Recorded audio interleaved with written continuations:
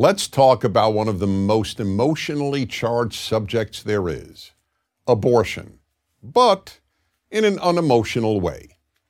Also, let's not touch on the question that most preoccupies discussion of the subject, whether abortion should be legal or illegal. The only question here is the moral one.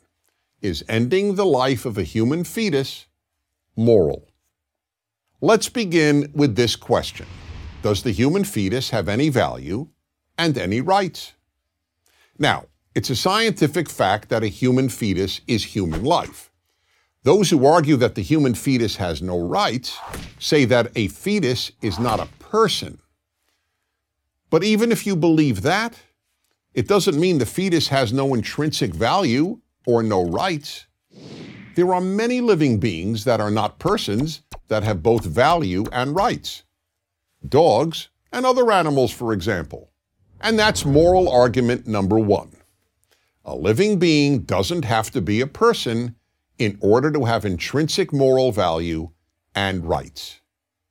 When challenged with this argument, people usually change the subject to the rights of the mother, meaning the right of a mother to end her fetus's life under any circumstance for any reason and at any time in her pregnancy.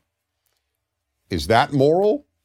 It is only if we believe that the human fetus has no intrinsic worth. But in most cases, nearly everyone believes that the human fetus has essentially infinite worth and an almost absolute right to live. When? When a pregnant woman wants to give birth. Then society and its laws regard the fetus as so valuable that if someone were to kill that fetus, that person could be prosecuted for homicide. Only if a pregnant woman doesn't want to give birth do many people regard the fetus as worthless. Now, does that make sense? It doesn't seem to. Either a human fetus has worth or it doesn't. And this is moral argument number two. On what moral grounds does the mother alone decide a fetus's worth? We certainly don't do that with regard to a newborn child. It is society, not the mother or the father, that determines whether a newborn child has worth and a right to live. So the question is, why should that be different before the human being is born? Why does one person, a mother, get to determine whether that being has any right to live? People respond by saying that a woman has the right to control her body. Now, that is entirely correct. The problem here, however, is that the fetus is not her body. It is in her body. It is a separate body. And that's moral argument number three. No one ever asks a pregnant woman, "How's your body?" when asking about the fetus. People ask, "How's the baby?" Moral argument number four.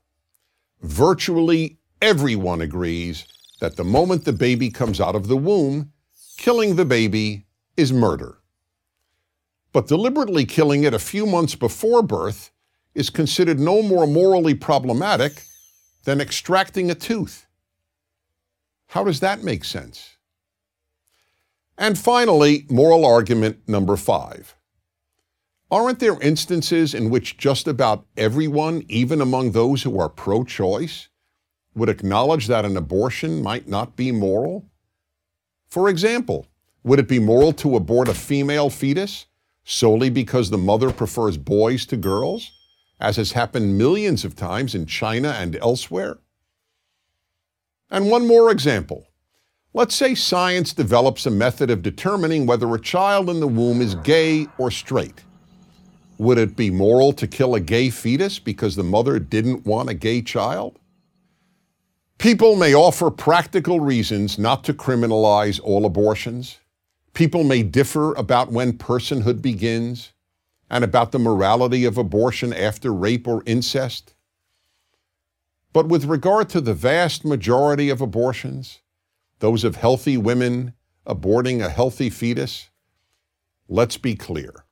Most of these abortions just aren't moral. Good societies can survive people doing immoral things. But a good society cannot survive if it calls immoral things moral. I'm Dennis Prager. To subscribe to our YouTube channel, click here. To help keep our videos free, donate here.